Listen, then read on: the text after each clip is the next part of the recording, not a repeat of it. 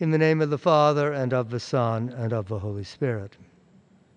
Our gospel reading today is that of the feeding of the 4,000 in Gentile territory, and it closely parallels the account of the feeding of the 5,000 in Galilee, which occurred in Mark 6:35 to 44. You know, the two accounts are similar in many ways, and some scholars believe that a single event was handed down in oral tradition in two different versions. Both miracles are set in a deserted place where Jesus feeds a huge crowd with a small quantity of bread and fish, using gestures that clearly foreshadow the Eucharist. And both episodes stress the disciples' lack of faith, and both end with abundant leftovers and the dismissal of the crowd and a departure by boat. However, in other details, the incidents are very different, and so it is more likely that Mark narrated two separate events to highlight their similarities. Each in its own way is a prefigurement of the Eucharist and the messianic banquet in the kingdom of heaven. In contrast to the earlier miracle of the loaves, this time Jesus takes the initiative.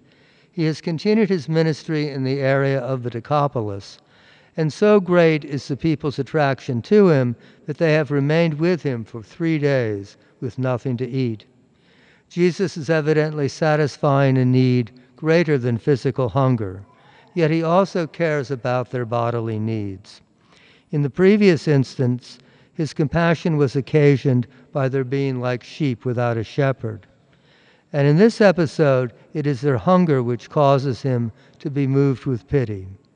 As if to test his disciples, Jesus presents the problem to them. If I send them away hungry, they will collapse on the way.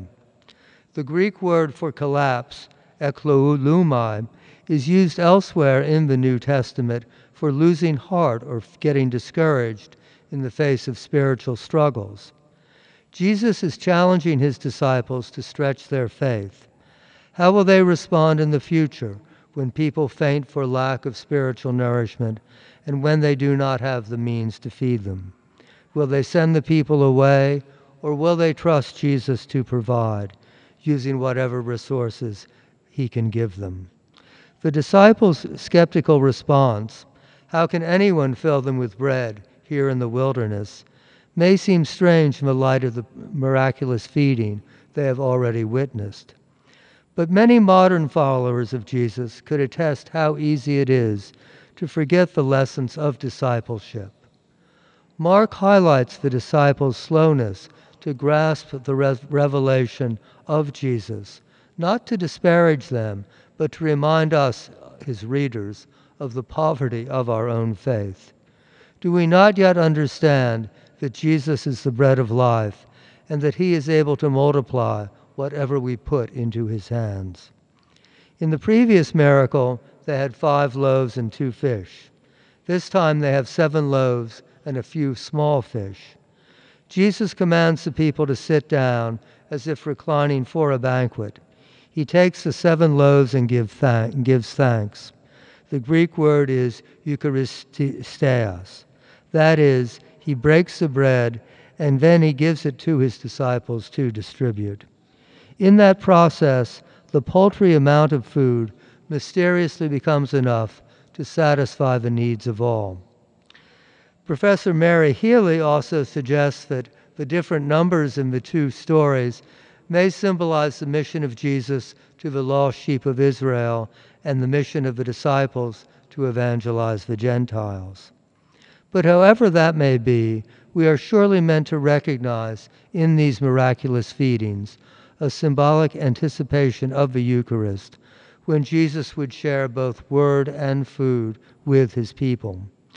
In fact, the structure of our liturgy follows the same pattern found in these stories.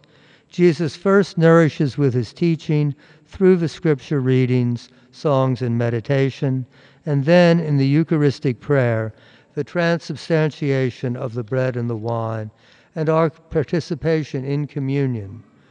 With these he nourishes us with his own body and blood. That body and blood which was beaten and scourged and sacrificed for us upon the cross. And finally, as the baskets of leftovers vividly symbolize, when Christ feeds his people, not only is their hunger satisfied, but there is more than enough left over. How could it be otherwise, since the gift is God himself?